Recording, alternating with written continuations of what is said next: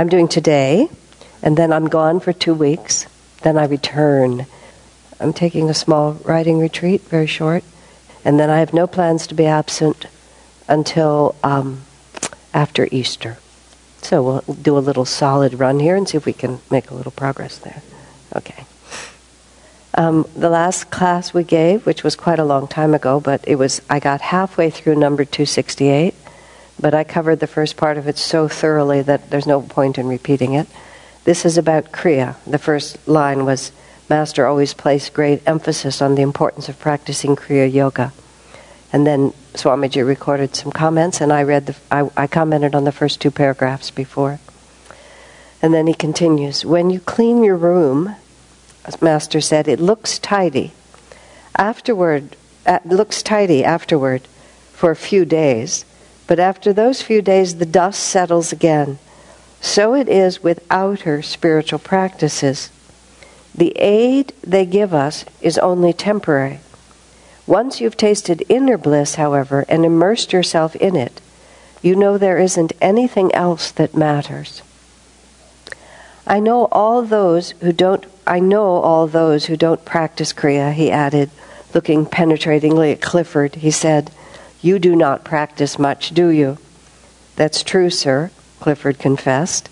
You see, just a flash I got. You must practice it instead of talking so much and listening to flattering words. So he's taking Clifford to task for more than just not doing Kriya. Sit down every chance you get and do a few Kriyas. To all of us, then, he said, Kriya contains everything you need. Practice it faithfully night and day. I, Walter Kriyananda, who was always seeking clarification for a broader audience, asked him, is it safe for people to practice Kriya a great deal? He had told us that one ought, in the beginning, to practice only a few Kriyas at a time. Of course it is safe, he replied forcefully. You must get out of your mind the thought that it is not. The thing is, however, that one shouldn't do so many that his concentration wanes. It is better to do even a few Kriyas concentratedly than many Kriyas automatically. There's a line, it's a quotation, I believe, from Adi Shankaracharya, if I'm not mistaken. I think it's in the autobiography, where Master says that outer ritual will not enable you to overcome delusion because outer ritual is not the opposite of delusion, which I thought was, I've always sort of loved that picture, that parallel. You know, when all of this comment about Kriya and so on, Master also has in his mind the practice of the Catholic Mass and the practice of all the pujas in India, where he's not thinking about services where people come together for inner concentration, the kind of outer activities that we have is what I mean. He's thinking of the traditions that have grown up in so many religions where the rituals itself are said to have power. I don't really know what to think about a lot of what goes on in Hinduism, where you pay a priest to do 100,000 of such a mantra to you and for you, and I mean, friends of mine who are very sincere, they'll follow that sort of thing. So and so was very concerned about this man who was having a lot of difficulty in his life, so he hired the pujari, and they did 100,000 of this particular mantra, and then they invited him up for a special ceremony, which I happened to be part of at the end. And I mean, there was a tremendous amount of belief that all of that would really positively affect his consciousness. And you can't say that it wouldn't. It would depend on the power of the pujari, I think, whether or not he's actually able to channel a force of blessing or whether it's merely a ritual. But it's not the opposite of delusion. Delusion is a vibration of your own consciousness that allows you, that compels you to perceive reality in a certain way. I've been very impressed over many years of working with people and working with myself how persuaded we are of our worldview. I don't know how else to put it.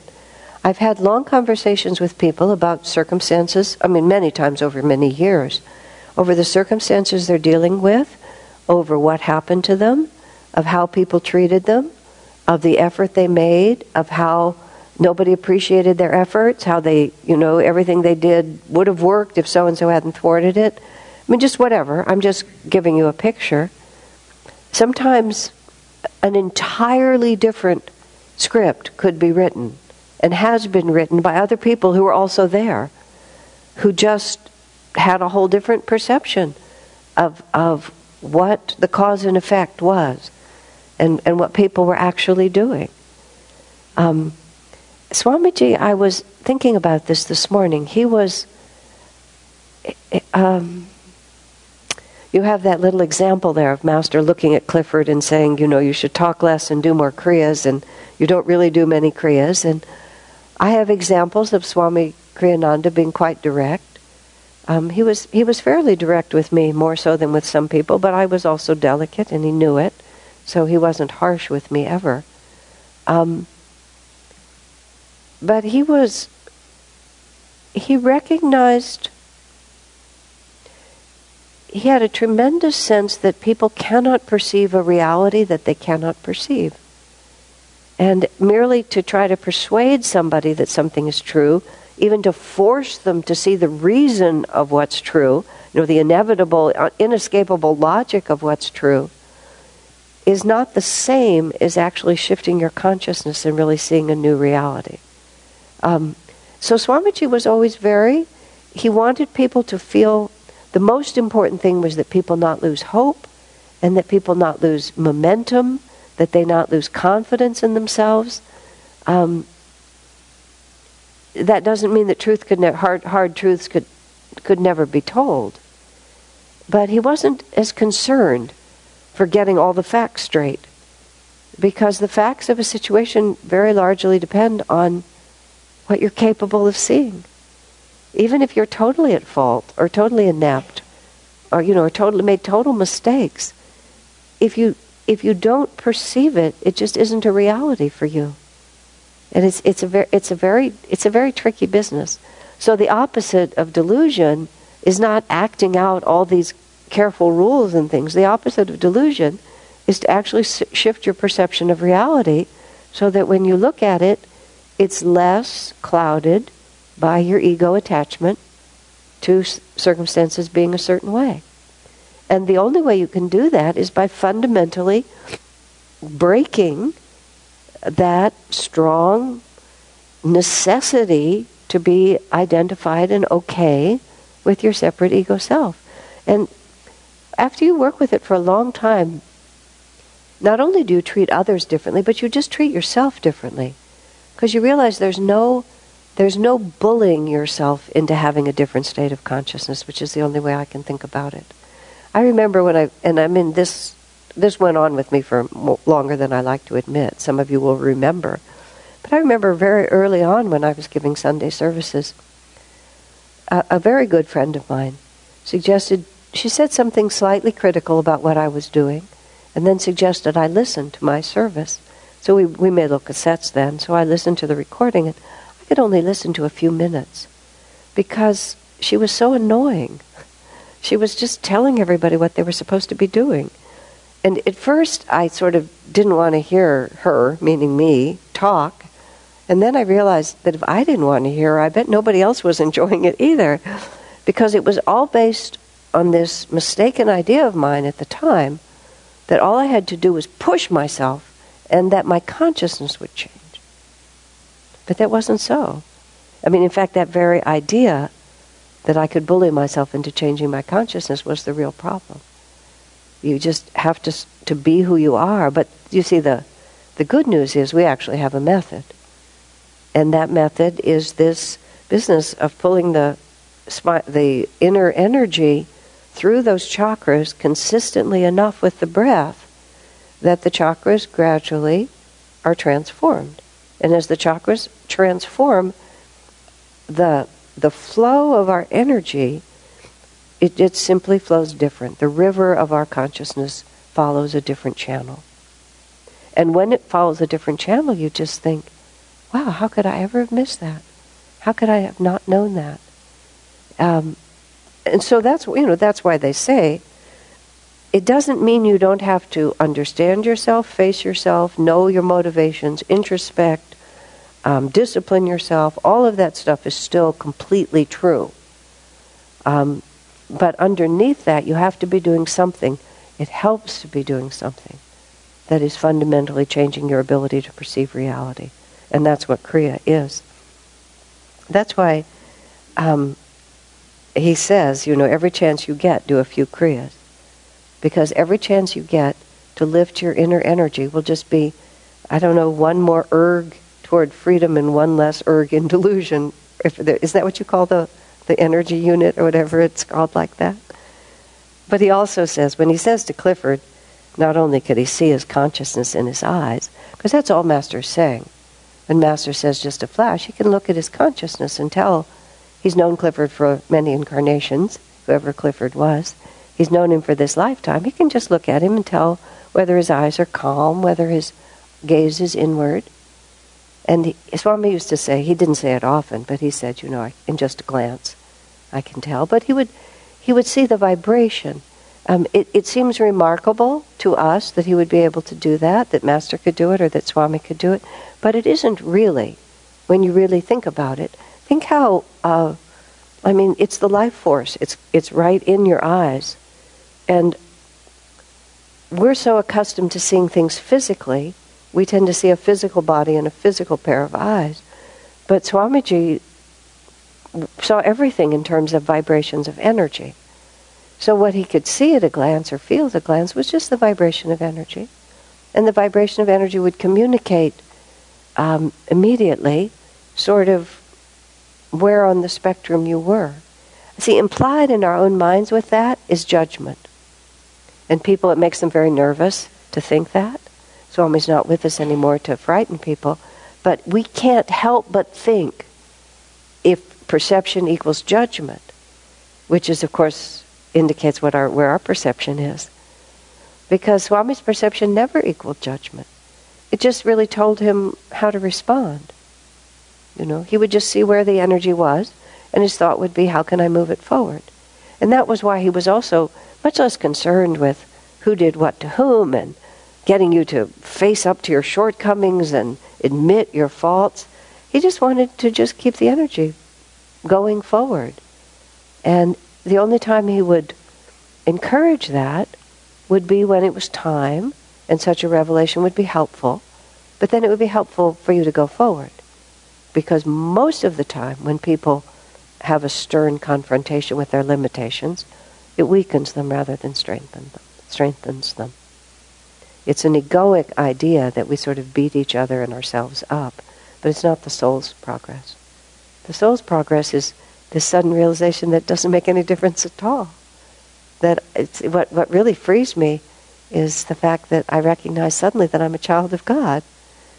And then everything is lifted. That's the perception that changes. I've enjoyed practicing being a Jivan Mukta in this sense, where I've enjoyed one of the practices Swami recommended for a Jivan Mukta, let me put it accurately, where he talked about how you have to recognize that all of your previous incarnations, it was just God who became those creatures, those personalities, those life forms. That it was really there was never a separate individuality ever.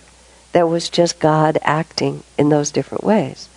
And he would hold up, the worst things that you can imagine that you might have done. It was still just the flow, the same divine flow, acting out.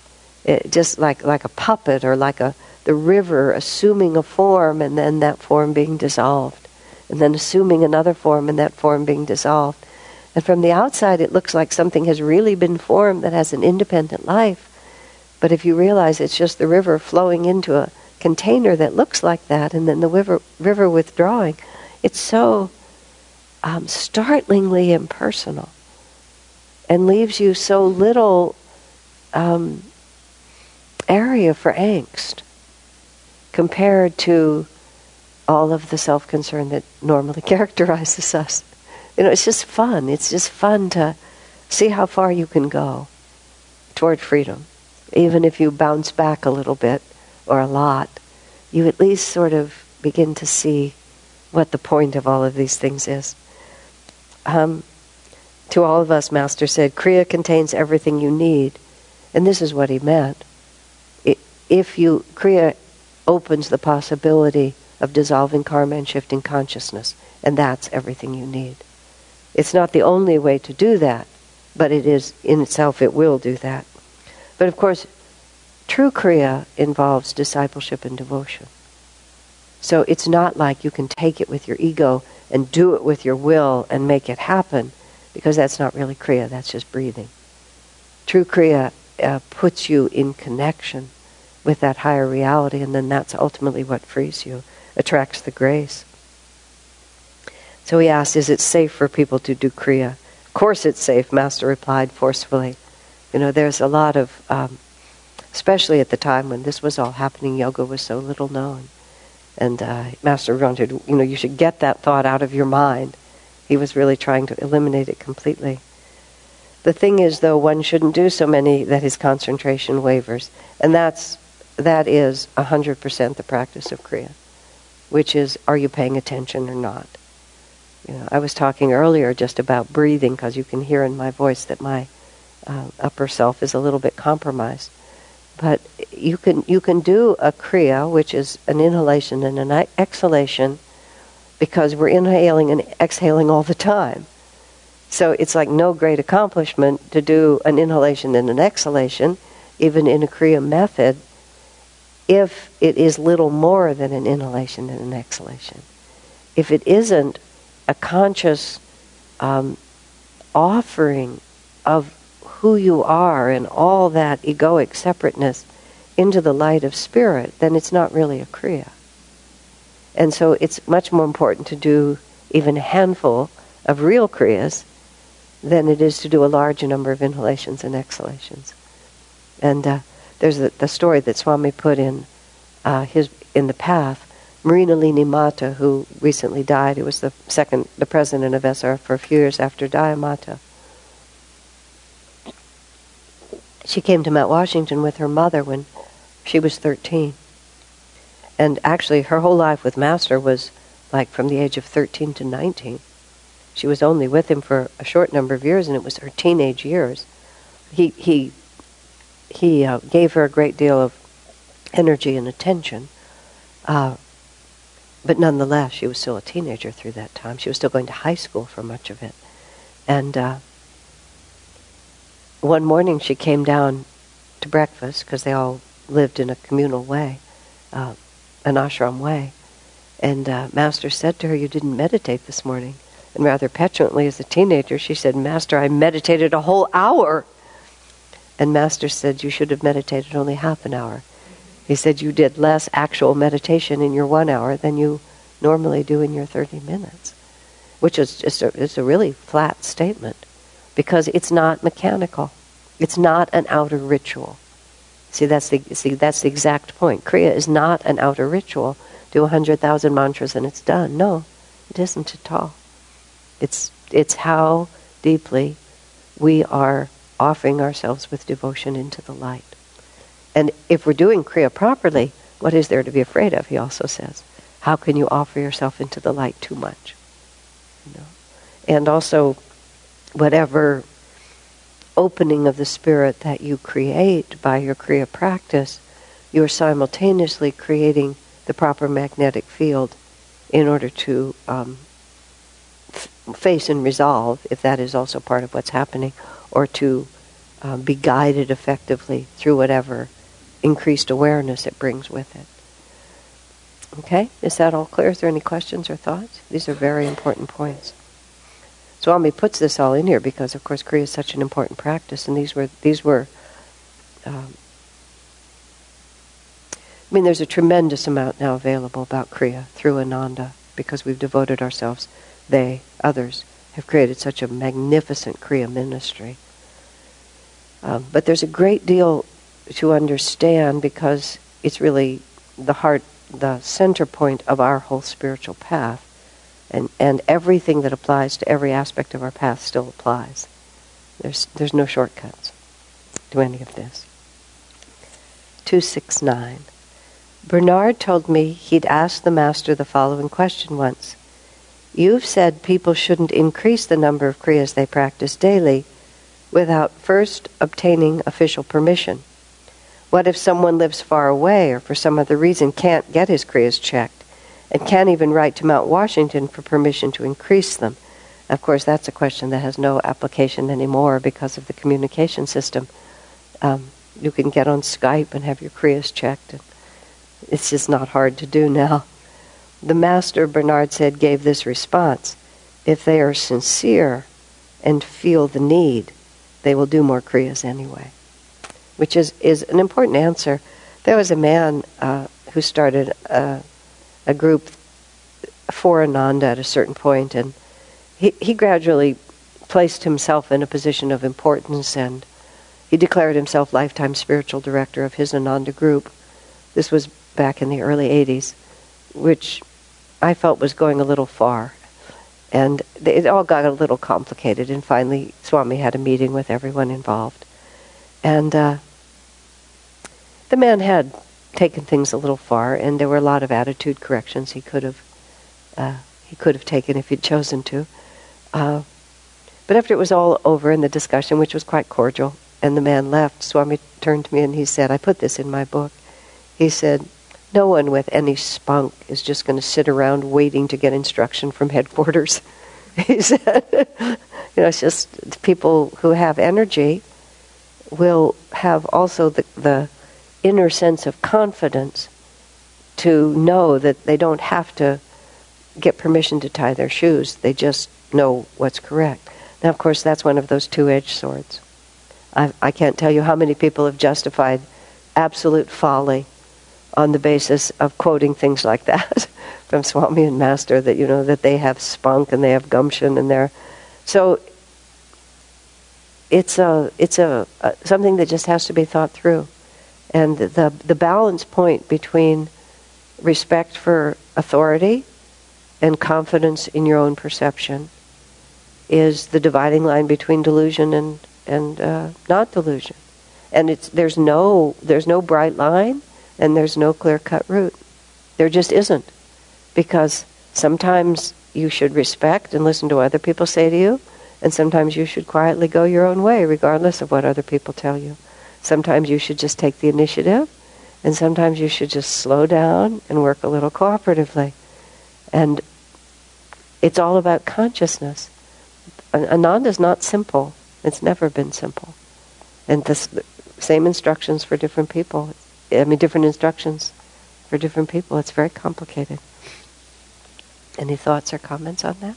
But it's nice to have Master's encouragement for true self-realization rather than institutionalism, which is what he's really responding to.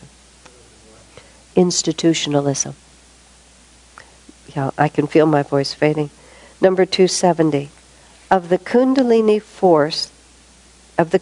force, the energy that is locked at the base of the spine, the Master said one day, when one thinks good thoughts, the Kundalini automatically starts moving upward. When one thinks evil thoughts, it moves downward. When one hates others or has wrong thoughts about them, it moves down. And when one loves others or thinks kindly about them, it moves up. Kundalini is not awakened by yoga techniques alone. This is a little bit of what I was saying about the Kriya. So, this is part of why our particular path is so interesting. The path of self-realization as Master taught it. It's also why a lot of phenomenal things don't happen to us, and often there aren't a lot of dramatic events on our particular path of self-realization. We don't have big, sweeping moments of total transformation. It's more rather you hardly even notice that anything is happening. It's just that gradually, over time, you look back and you realize that everything about your life is different. I was talking to some old friends in the last few days, and we were talking about our particular colony here, and just having watched it for so many years now, we're not a big popular movement. We had just had these wonderful Christmas and New Year's Eve programs, and if 100 people come, or 125, 150 is a gigantic crowd for us. Usually it's 100 or less. And we have room in this hall for many more than that, and when Swami Kriyananda would come, we would fill it, and on other occasions, occasionally we do come closer to filling it. But even for these really spectacular things that we do, we just have a very small number of people. And we were having a conversation about whether or not that's any indication of success or failure. And my comment was, look at the society we live in right now. I mean, just look at the values of our times. And I'm not even going to say one way or another, but just look how different what we value is from what the mainstream of society values, and what people are being told all the time is important to them. It just start from kindergarten on. It's just nobody's being taught to value what we're valuing. And it's like there's a mass consciousness, and we're so far outside of it that it's just almost an impossibility to imagine that we could capture any significant share of that awareness. And it's almost, I don't want to say it's a point of pride, but our teaching shouldn't be at all in tune with what's going on in the culture right now, because the culture's just not going to God as en masse. Of course, simultaneously, there is this tremendous alternative reaction to the light, and a lot of people are moving toward the light. But even in that sphere, we're just way out at the edge of it still, and we just simply will be for a really long time. But I had this is unrelated to what's written there, but not entirely. I had this other thought that I was actually trying to trace down to the reason for it, like Christmas Eve, for example, which was just, it's transporting. We put this tremendous amount of energy into it. I was saying earlier that every year I spend all of December on Christmas, and at the end of December, I'm not even really sure what I've been doing, but I just know that I've had to devote all of my energy to it. And then we have these wonderful events that are fun and heartwarming, and in the end just transport us to another planet. Another plane is really the right word. And 100 or so people come and watch it, 125 if we're lucky, 150. But it's like an astral reality is created, or a higher level even than that, a causal vibration that is always here, ever after. And that people who come 6 months from now will come to a large extent because of the magnetism that was generated by that all-day meditation this year, that just had so much power in it. That kind of power is the real power of the universe, not popularity. Popularity just says this is what everybody's thinking right now. But the kind of power that we felt that day when we were meditating, which was just over a little more than a week ago, it's just here. And it's pulsing out from here. And this is how Jesus' teachings became established in the world. I mean, this is being the Christmas season. It was 300 years before Christianity really became a significant force. I mean, there were lots of Christians, and they were very dedicated to what they were doing, and they were preaching the gospel, and people's lives were completely changed. But it was still, nobody noticed. But because of what they were doing, they were building up the magnetism that gradually tipped in a certain way.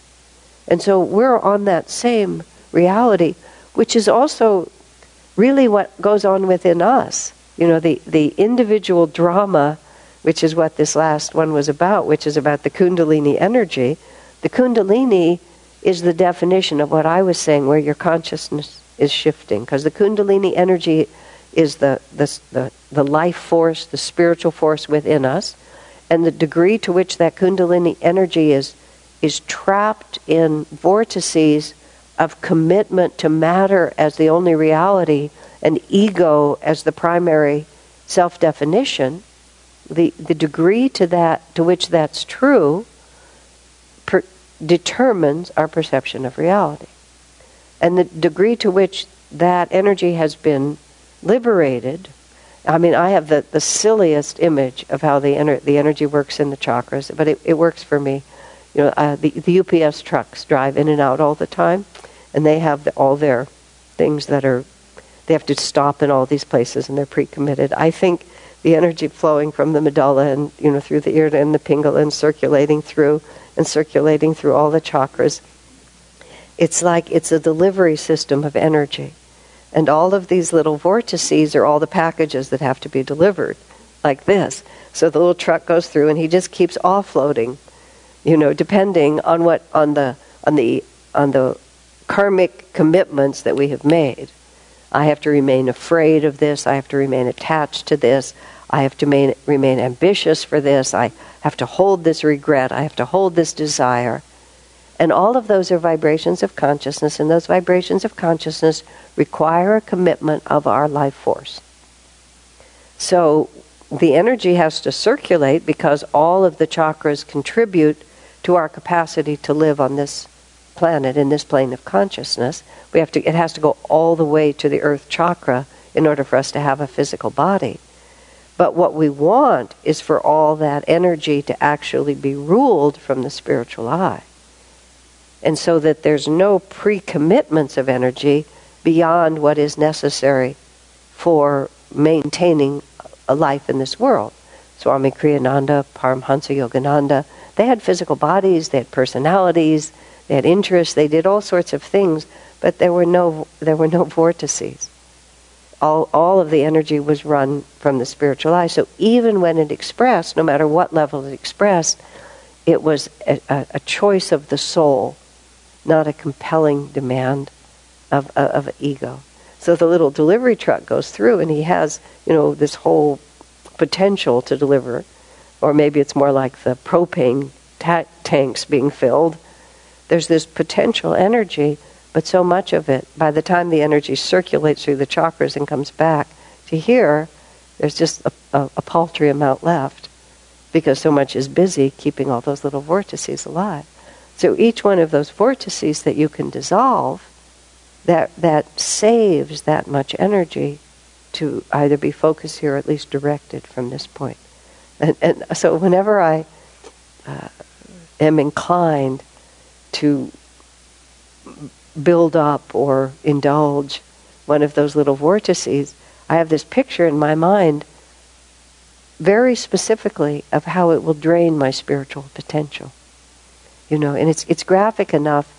It helps if you get, I find it helps if you get a graphic image. Why does this matter? When I was 18, I read this Hatha Yoga book about the perils of dehydration. I'm just talking about not drinking enough water. It was a gross and graphic description of what happens to your body when you don't have enough water, when you don't drink enough water. You know, basically it's like never emptying the vacuum cleaner bag, but continuing to vacuum up all the dust, or however you want to think about it. It was much grosser than that, but that was the essence of it. It was so graphic that to this day, whenever I realize I haven't drunk water, this sense of panic comes over me, because I have such a clear picture in my mind of the horrible consequences of not doing that. I think one of the reasons I mostly enjoy good health is because of that book I read when I was 18, because I never become dehydrated, or rarely. And when I do, I panic. Okay, wouldn't it be nice to be that way about your spiritual thoughts? You see? You know, we pollute ourselves constantly.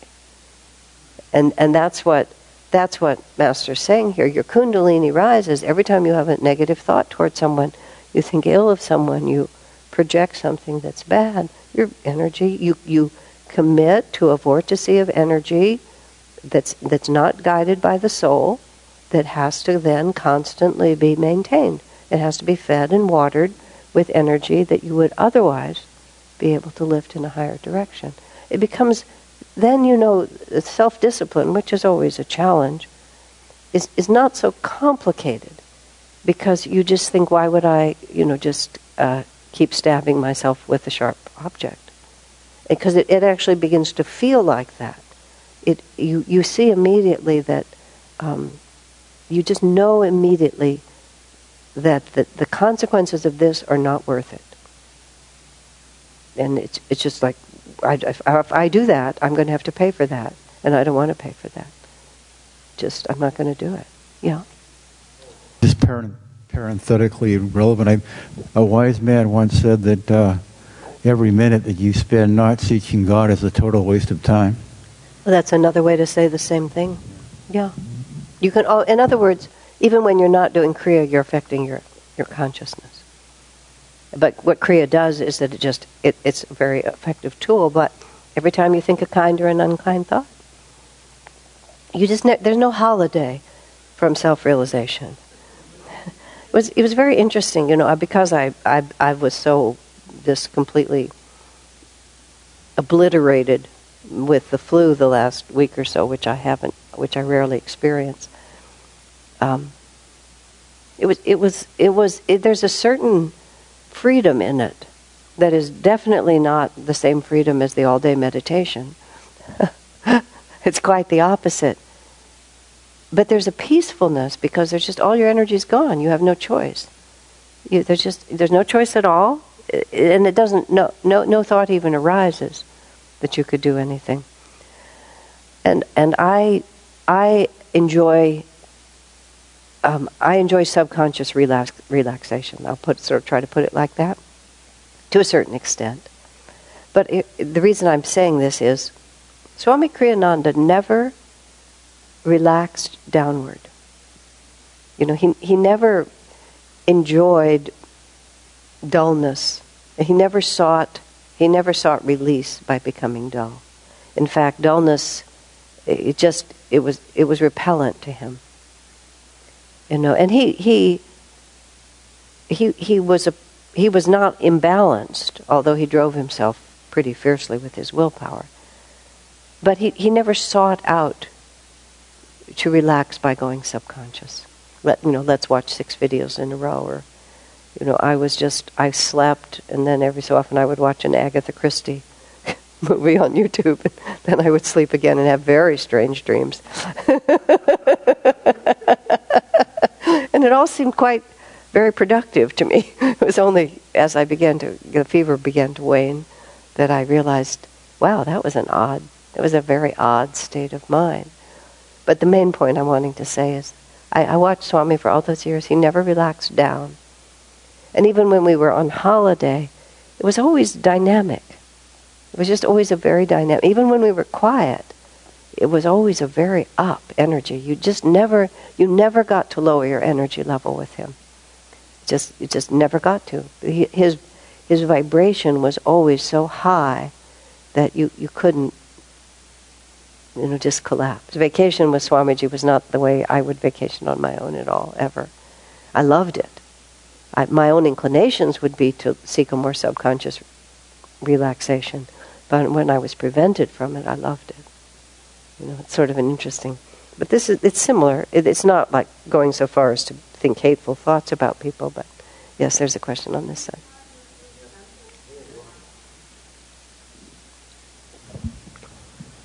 Could you give a few examples of this uplifting relaxation? A very interesting conversation, for example. Conversation with Swamiji, just sitting at the tea table. The tea table, meaning sitting at the table having tea. You just never knew what the subject would be. Any subject at all. We always had interesting conversation.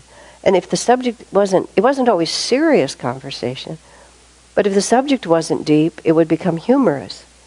And, there would be puns, and somebody would make a witticism off of one thing, and then the next person would top it, and the next person would top it. And, I remember Swami saying once, or perhaps I said it, we just never stop until we've driven it absolutely as far as it can go. And that would be an example of it.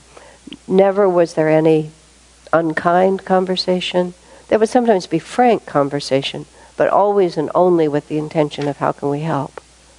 No gossip, even if the subject was politics or something like that, it would always be from the most elevated level. That was what I would mean. And if we'd watch a film or something like that, any kind of a movie or a video, Swami was extremely particular about what movies we would watch, with rare exceptions. Yes? I think there's a reading from Living Wisely, Living Well, where Swami answers perhaps the question that you're asking. I'm obviously going to paraphrase it. He says, do not relax in a passive way, and I think... Say it one more time. Do not relax in a passive way, and he thinks... The what accident? Passive. What's the first word? Relax. Okay. Oh, relax. Do not relax. Do not relax. I couldn't get that word. Do not relax in a passive way. And I think he says watching television. I think the way I understood it always is even reading a book can be relaxing passively or actively depending upon what the book is and how you're reading it. That's exactly right. And, and I think Jyotish, again, on a different thread, he was giving a satsang with a small group and he was counseling people and he was talking about relaxation. And he was talking about how people have to be very conscious of how they relax and which part of the brain they use. Like, for example, somebody who's very intellectual, for them, art is the right kind of relaxation. For somebody who's always engaged, listening to music would be an active kind of relaxation. So part of it is personal and subjective to each individual, but you will know whether you're being passive or not in the way you relax. I think of it also in terms of just simply how much energy, there's just like how much energy you're putting out. You think about that, how to say that exactly. Because Swami would often watch a video. He loved to watch these BBC. There was a whole series of BBC versions of P.G. Wodehouse that were just marvelously funny. A particular set of them with a man and woman. I can't remember who exactly, but they were just hilariously funny. And he loved to watch those. He would read P.G. Wodehouse out loud sometimes. He would read P.G. to himself, Wodehouse to himself. He would read fiction. He was a reader. He was a bookworm by nature. In fact, at the very end of his life, I found an email from the last 6 months or so.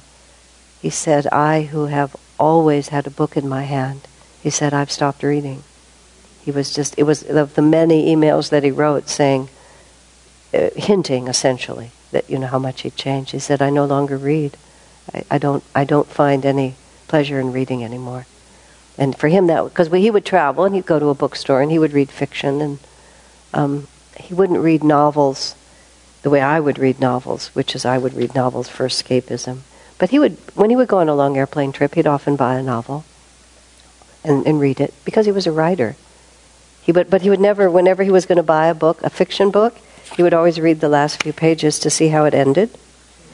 First, he'd stand in the bookstore and he'd read the last few pages, and he would say, his actual words, it was really rather poignant, I've had enough sorrow in my life, I'm not going to read a sad story. I want to make sure it ends happy before I buy it. And I said, but sir, doesn't that spoil the interest of the book? Oh no, he said, I find it interesting to see how the writer's going to get us there. But if it was sad, he just wouldn't buy it. Because he didn't enjoy indulging that kind of emotion. And the movies that he liked, someone else was reminding me, and I'd forgotten, when we lived in Ananda Village, before we had electricity and before there were videos, which was all through the 70s, there was one movie theater in town, and we'd go in, often at odd times, meaning like we'd have on the evening of January 5th, after having gotten up early to meditate and had an all day of programs, in the evening we'd go to town and go to a movie. And we saw a rather wide variety of movies. We also walked out of a lot of them. But I remember only on one occasion, he liked movies that were noble. If there was nobility in the movie, or just, good art, well done. And he liked older movies. In the last 25 or 30 years of his life, he rarely saw a modern movie because they were always so vulgar. Just in almost every way they were vulgar, and he didn't enjoy it. But I remember we saw this one movie that was horrid, in that it was I think it was a World War II movie, and there was a lot of torture in it, which I am incredibly vulnerable to. I never subject myself to that. And it started unfolding to be this just really horrible story and vivid. And I kept looking over at him, because usually he would do, this would be the cycle. You'd look over and you would see he would be sitting like this. He'd be sort of leaned back with his arms folded. And then you would hear him go. And then he would ask someone like, do you find this interesting? And we'd say no. And then we'd all get up and walk out. But I kept looking over to him to rescue me. Because I was just, I can still see the pictures in my mind. It's taken me, now I can actually contemplate it with equanimity. Isn't that interesting? But that movie just terrified me for 35 years. He made us sit through the whole thing. And afterwards it was just like, he says sometimes it's very good to subject yourself to something like that and just see if you can remain calm in front of it. I didn't. I can now, though. I can think of it. I don't think I'd ever watch it. But with that one exception, he just, he was careful before we go, and then if it proved bad, we'd just walk out. But still, then otherwise it was entertaining. But Master went to movies too. It's also, I think it was just a way to stop everything, because people were always pulling on him. And it was a way for him to be with us that allowed, I don't know what would happen. A lot of things were happening that we weren't able to cognize. So he never dozed off. I never saw him doze off or anything like that, in a movie or anything like that. Does that answer it? Yeah. But he was very, very interactive until the last few years of his life. So every situation was an opportunity to teach and inspire. And he never put down that mantle. And if anybody was anywhere around him who was willing to draw it out of him, he never put it down. If he didn't want to do it, he just wasn't there. But if he was present, he was 100% present, and he was 100% committed to giving. And I think that actually is the answer. He was always giving. He never tried not to give. Except on occasion he would say to me, let me finish my lunch, Asha.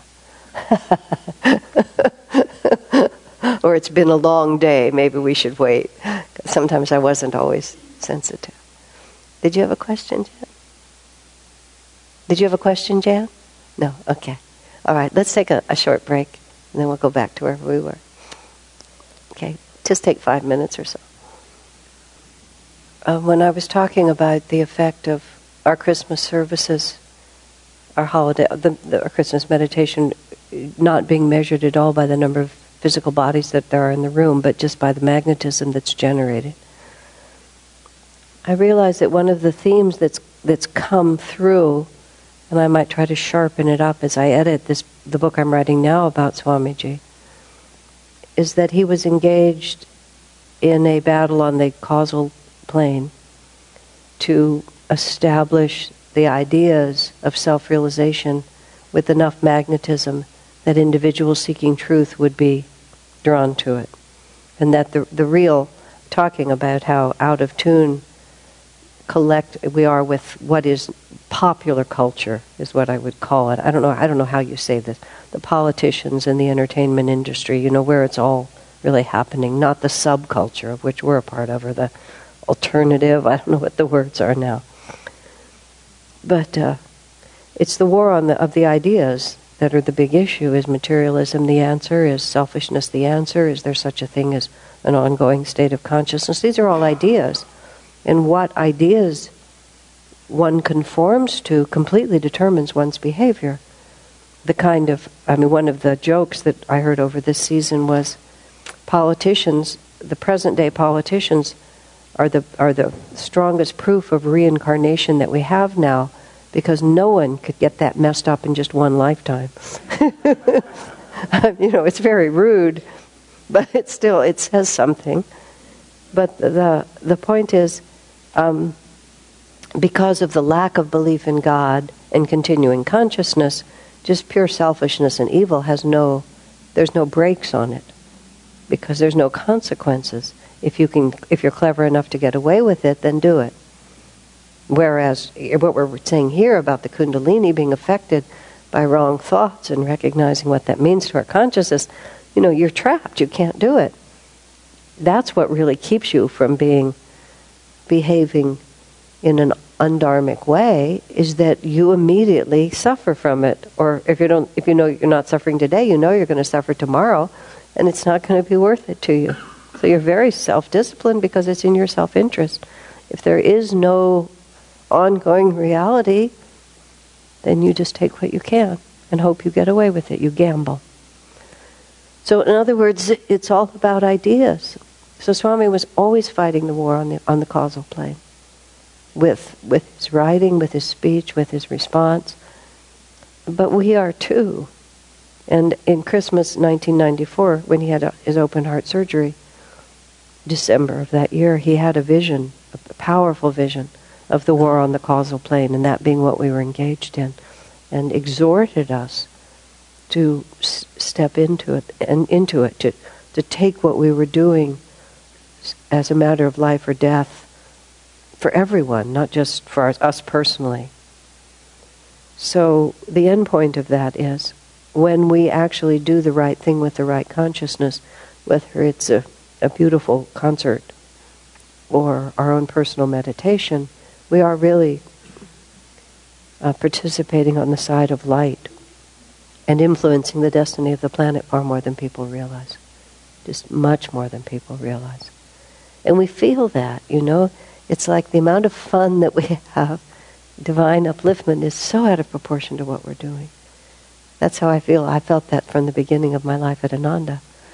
It's just like, when I look objectively at what's going on, there's nothing to justify the interior experience of greatness in some, but I feel it and I know it's true.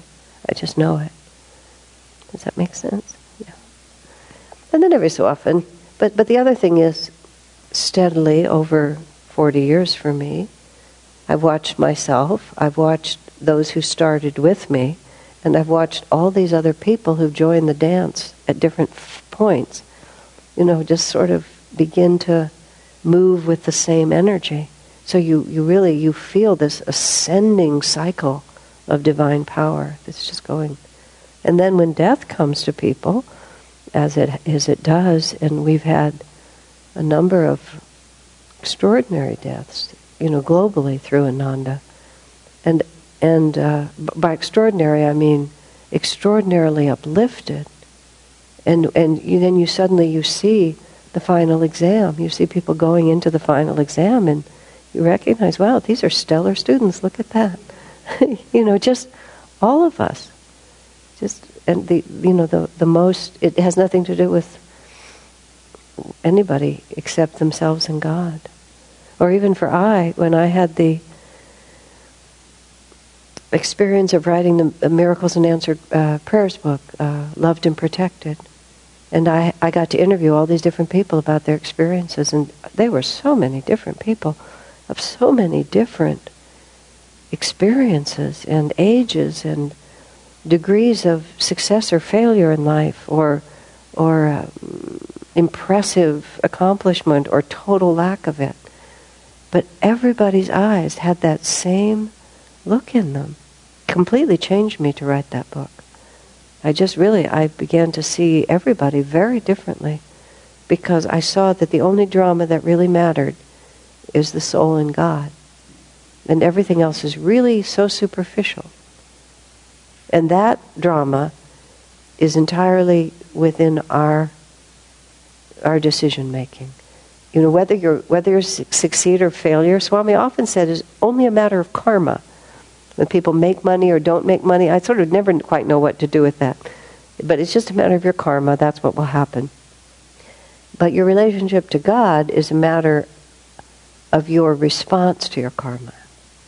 So you can't help your karma in the sense that if you're already on the highway and you're going very fast, you might decide you'd rather be on another highway going at a different speed, and so there's going to be a long cycle of time while you change highways and change speeds, get turned around again. because your karma is forcing you. So you may be on a trajectory of good or bad luck in certain areas, and you may be ready for a change, but it's still going to take time. But how you respond inside yourself, even while all that is happening, that's really within our personal decision. Do I trust God or I don't? I mean, yes, you could argue everything is karma, even that, but still, I have seen something in many people's eyes that tells me, just like, if in this moment I just say, okay, God, if this is what you want, then there it is. That's all that's required. The whole, it's sort of like, well, that's it. It's all done. Kundalini shoots to the spiritual eye, and you're finished with the game. Make sense? Yeah. And that's what I've seen when people come to death with Ananda. Just like everything, they just... I was reminding a friend of mine, a woman who died quite some time ago, so it's not anyone you would know. It turns out she had issues with me that I was completely unaware of. Mostly, I think, jealousy of some kind, but I think it was karmic rather than present. So when she was on her deathbed, she phoned me to try to make peace. I think she had projected onto me a lot more than... she projected onto me something, because it was, thank you, God. She called and she said something about it. She'd really always had a lot of trouble with me, and she didn't want to die feeling that way. And thank you, God, I was so clean with her, there was nothing. I said quite spontaneously, oh, but I've always admired you so much. And it was just like, it was good that I was able to say that. But I also thought, wow, look at her. She's lying on her deathbed. She's running the laundry list. Where is the energy still stuck? And I've really learned that from having taken a number of people through this now. So I just do it now. Where is it still stuck? Who am I still mad at? Who am I still jealous of? Who have I not forgiven? Who do I have a misunderstanding with? Is it even a real misunderstanding? Her surprise at my response tells me, my God, what had she been carrying? I'd known her for quite a long time. And she'd had a whole story going in her head, based on her side of it. Just total fantasy. Where am I stuck? Because you never know. We could walk out and step into the astral world. If one of those madmen ever really sets off those nuclear bombs, we could all find ourselves in the astral world. Bingo! Just like that. Just like, whoa, party, change of location. As Swami said, whether we dribble off over the next century or all go out in one big swoop, he said, once you're in the astral world, it doesn't make any difference at all. He was quite casual about it. Not that anybody wants such things to happen. The death is not the issue. It's actually being here afterwards. That's the problem. It would be having to help clean up this planet. That would be the real job. God's in charge. Okay, any other questions here or thoughts? So, I think we said that one. Number 271. We're all on Kundalini now. The serpent power, as it is called in many books, is the Kundalini. This serpent, the Master said, was the one described in the book of Genesis of the Bible. Now, how is anybody supposed to know that unless you know that? How many centuries have people been reading the Bible? And who, which theologian has ever said, oh yes, the serpent in the Bible is the Kundalini? Okay. That description is meant in an allegorical sense. But if you're a yogi and you know about the Kundalini, and you know that the Kundalini has been a snake throughout all of these images, you read the Adam and Eve saga, and it's like, oh yeah, there it is. This is the Kali Yuga separation and the Dwapara Yuga unity. All of a sudden it just makes so much sense. A fundamentalist Christian once insisted to the Master that every statement in the Bible should be taken literally and not considered a mere allegory. What about the Garden of Eden? Master inquired. We read in the Bible, he continued, that the serpent spoke to Eve. Would you say of that story that it was meant to be taken literally? In those days, the true believer replied, serpents could speak. What more was there to say? As the Master often reminded us, fools argue, wise men discuss. He respected the fundamentalist as a child of God, but how could he respect his obstinacy? Removing his hat and matching gesture to words, he replied ceremoniously, I bow to the colossal temple of ignorance that I behold before me.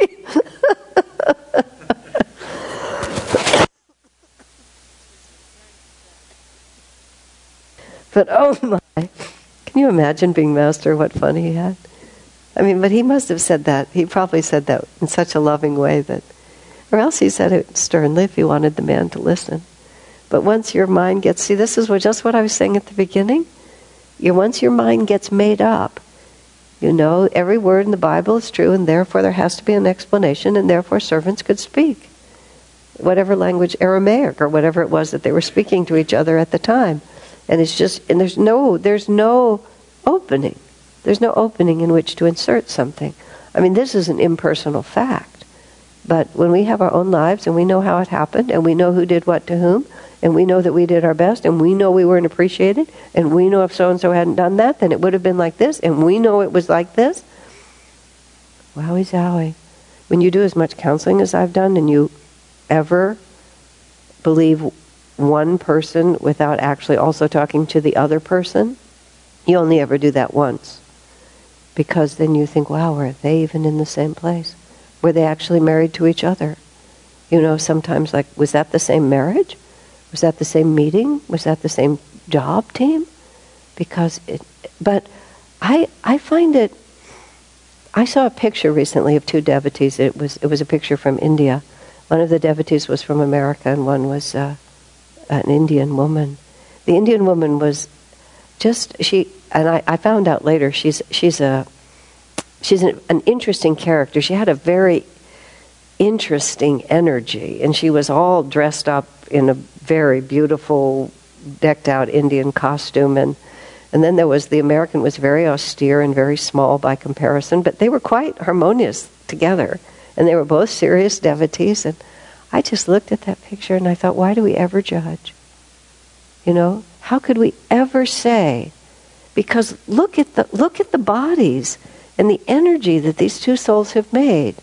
And they're both united in their love for God and in their practice of Kriya. But how could they be more different? And so how could you possibly expect that they would do anything the same? Nor should they do anything the same, because it depends on what knot you're untying. I had somebody sent me a Christmas ornament with the string, with all this ribbon around the string, and I didn't want to cut the string because then I wouldn't be able to hang up the ornament. But this was partly my fever-weakened brain over these last days. Later I thought there was probably a simpler solution, but I spent a really long time trying to pull all the threads of ribbon in the right directions. But even as I was doing it, I kept being impressed by how many different directions the ribbons were coming from. And then when I saw these two people, I thought, you know, our karma is just not a straight line. It's like it was necessary for this jiva to incarnate in India in a female body, that as it aged, developed in this particular way, and it acquired the sense of aesthetics that was going to make it look this certain way, and then this American person had to be like this, and this austerity, and this complete, you know, just, and how could you say what's right and what's wrong? And how could those two individuals ever see any situation the same? They just never could. And what's wrong with that? Each one is on their way, yeah. Well, but of course they were the same in a far more important way. Oh yes, of course. Yeah. But that's the given. It was the because I was remembering Swami writing when he first went to Assisi, and he meditated in the Portiuncula where St. Francis was, and this is a well-known quote from him, where he talked about how he was so overwhelmed by the sweetness of St. Francis, and it was the first time he'd been there, and he prayed. He said, "How is it possible to be so sweet?" He said, by seeing, and then the intuition was, by seeing everyone as by never judging, by seeing everyone in the world as your brother and sister in God, but above all, by never judging. And I thought, well, those are closely related. Now, you have to understand that doesn't mean never discriminating, which is to say never perceiving how can I help move the energy forward. It doesn't mean that you become passive. Not at all, but you just recognize, well, it's where this person is standing, how do we move them forward? And there's just no sense of it ought to be different. So, anyway, there was Master. You're looking at that. Any other questions or comments? No. Okay, number 272. Was Moses a master? I asked him one day. Indeed, yes, Master replied with assurance. That is what the Bible means in saying that Moses lifted up the serpent in the wilderness. Wilderness means the meditative silence where no shrubs of human thought grow. Jesus said also, the Master continued, as Moses lifted up the serpent in the wilderness, even so must the Son of Man be lifted up. This was not, as the New Testament implies, a reference to the coming crucifixion. I mean, this is a huge difference on the way that is usually interpreted. So Master says the Son of Man being lifted up had nothing to do with being lifted up on the cross, as everyone takes that. It was a reference to human beings, or sons of man. When Jesus was saying, so must the Son of Man, he was not saying the Son of Man, I, Jesus. He was saying the Son of Man generically, all incarnated physical people. He used Son of God, Son of Man differently. They meant very different things, which many biblical translators don't get. Here, even when he was meaning it personally, but here Master said he wasn't even talking personally, that the Son of Man must be lifted up. This was not about the crucifixion. It was a reference to human beings, or sons of man. He was saying that to know God, one must raise the Kundalini power, which is that the serpent has to be lifted, which locks him in identity with his body, and unify it with the spirit centered at the top of the head. So this is everything we've been talking about all along. It's so much fun. I mean, I get a certain intellectual joy, and probably a certain joy out of years and years of being, incarnations of having to sort through all this divisive theology. I mean, this was Master. Master came to show the true teachings of Jesus, and how the true teachings of Jesus and the original teachings of Jesus and the original teachings of Krishna are the same teaching. And I've lived in the atmosphere in which I've lived and breathed that fact for my whole life, and I never knew Jesus. I never knew the New Testament or Jesus at all until after I came to Ananda, so I didn't have to unravel anything. But we take it so for granted that I forget sometimes what an incredible revolution it is. And I don't just mean the ecumenical movement or something like that, but how many hundreds of thousands of people have slaughtered each other over these issues and continue to do so and hate each other, and it just goes on and on. It's just lunacy. And here Master is saying, no, this is what Jesus actually meant. Of course, the premise is that Master had the right to speak, and the man who says that the serpent actually talked to Eve is not going to hear him. But for those who have ears to hear, this just sets up a reality. Self-realization will be the unifying reality in Dwapara Yuga. In Autobiography of a Yogi, it says Babaji and Christ are very concerned about what's going on, about this rampant materialism, race hatred, religious bigotry, and the wars between peoples. Babaji and Christ are very concerned about it, so they have a plan. And that plan is that gradually the science of Kriya Yoga will be practiced all over in every nation, and people from their own experience will see the folly of this way of life. And that's a very big plan. And nobody says there won't be a lot of trouble along the way, because there may be a lot of trouble along the way, but it's just the necessary karma for all of us. I mean, all of our souls need the challenge of whatever that might mean.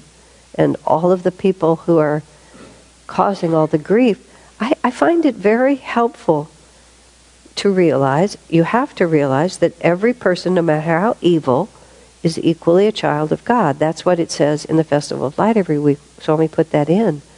You know, we're all the same, not only Jesus Christ, Krishna, and great masters, but even those on earth who have sinned most greatly. I mean, even those on earth who have sinned most greatly. Jesus Christ, Babaji, and even those who have sinned most greatly. It's just one big line. So everybody out there that is easy to criticize is also just chugging along doing their part in God's story, and their inner self is no less pristine and precious than the greatest saint. And it takes the whole thing and just turns it on its head, and you don't really know where to sit in any sort of normal human thinking, because none of it works. You know, you have to elevate yourself into God's plan. That doesn't mean that people are behaving well. That doesn't mean that you don't discriminate. That doesn't mean that you don't even stand up and fight even at different times. You may have to. We may have to. People may have to. Or sacrifice or protest or whatever it might be. But the perspective of it is so completely different. And why would we be afraid? I can think of lots of reasons. But it all comes down to a lack of faith in God. And can all be solved by a deeper inner experience of a higher reality. Okay, yes. I've recently experienced some satisfaction by actually praying for the soul of Donald Trump. From that very perspective that you were talking about. I mean, he is just as pure as you or I or Swami or anybody else. It's just covered with so much crap, and he's so damn dangerous because of it. But still, that who he really is this pure soul, and I think it helps to pray for it. Well, you know, somebody else was talking to me about that recently too, and my response was, first of all, a person should do what they feel inspired to do. And that you just do what you feel inspired to do. I don't feel any responsibility in that direction, and I'm not inclined toward that responsibility. But if a person feels that responsibility, that would be theirs. My inclination is more working, which is this is the way I am. You know, I feel more like all of my energy I want to keep. I want to take on a challenge that I think I can do, I can meet. The challenge I think I can meet is to take the light and make it a little higher. No, just as a real, because I had to think about this because someone really put this one to me just recently really strongly, so I had to stop and think. I don't feel I can meet the challenge of really converting a very heavy consciousness. I don't feel that I can even penetrate that consciousness. I really want to say you should do what you feel inspired. Personally, I don't feel I can penetrate that consciousness at all, so I'd rather use my energy where I feel there's a flow for it, which is just the same answer, which is just to say I do. I feel you do what you feel inspired. And I know that other people feel inspired to pray for the heaviest souls around and see if they can lift them. Just to clarify where I'm coming from personally, I don't feel a challenge at all. I simply see my mind wandering into all the stuff that's happening on the planet, which is so painful. And I feel a little better if I figured there was something I could do. And so I say, hey, what the heck? I mean, deep in there is... Swami said once you could pray for that guy, Michael, what's his name? And you could actually pray with him and for him, but it was really hard to get there. You know, so in the same sense, this guy is a pure soul. I don't think it's even worth... I mean, we can... Okay, fine. Because I don't disagree with you. I just leave it as you do. I was just responding to it because it had come up in my own life recently, and I had to think about an answer. Also, and there's another piece, though, that has to be said, which is sometimes when you pray for darkness, you get infected by darkness, and you have to be careful. I mean, it's just something you have to think about. Sometimes if you even put your mind towards something that either frightens you, that is inherently dark, Let me just try to think it through. You get pulled down more than you're able to uplift, and you have to be really careful about that. I've told people sometimes they're having a real tough argument with someone, or a really bad relationship with someone, or someone's really evil toward them. Don't even pray for them. Don't pray for them, because it links you to them, and you don't want to be linked to them. You don't have enough strength to be linked to them. It pulls you down rather than lifts them up. And there's an answer to everything I would say, and I just felt to say it because I know that other people will see this in another time, and so that was the other part. It took me a little while to find it. That was the other part why it's not a clear-cut thing. Oh, just pray for the people who are really heavy and hard, because you have to have enough strength to go into that, or even to think about it, and you might think it's going to do good, but it's just as likely to pull. It's the potential to pull you down is also there. I sort of also feel like God knows I want bad people to get better. I don't have to tell him so all the time. He knows my commitment is to serve. And if there's a way I can serve, he'll tell me. And that's why I say, I don't have to always be making sure that I'm covering all the bases. It's more like if the essential commitment there is to serve, then he'll tell me what I'm supposed to do, and I'll just keep doing it. So we can't be responsible for everything. We only have so much time and energy. Yeah. Okay? Fair enough? All right. That's it for tonight. Oh, wait, I have to say that we started at 268. We finished at 272.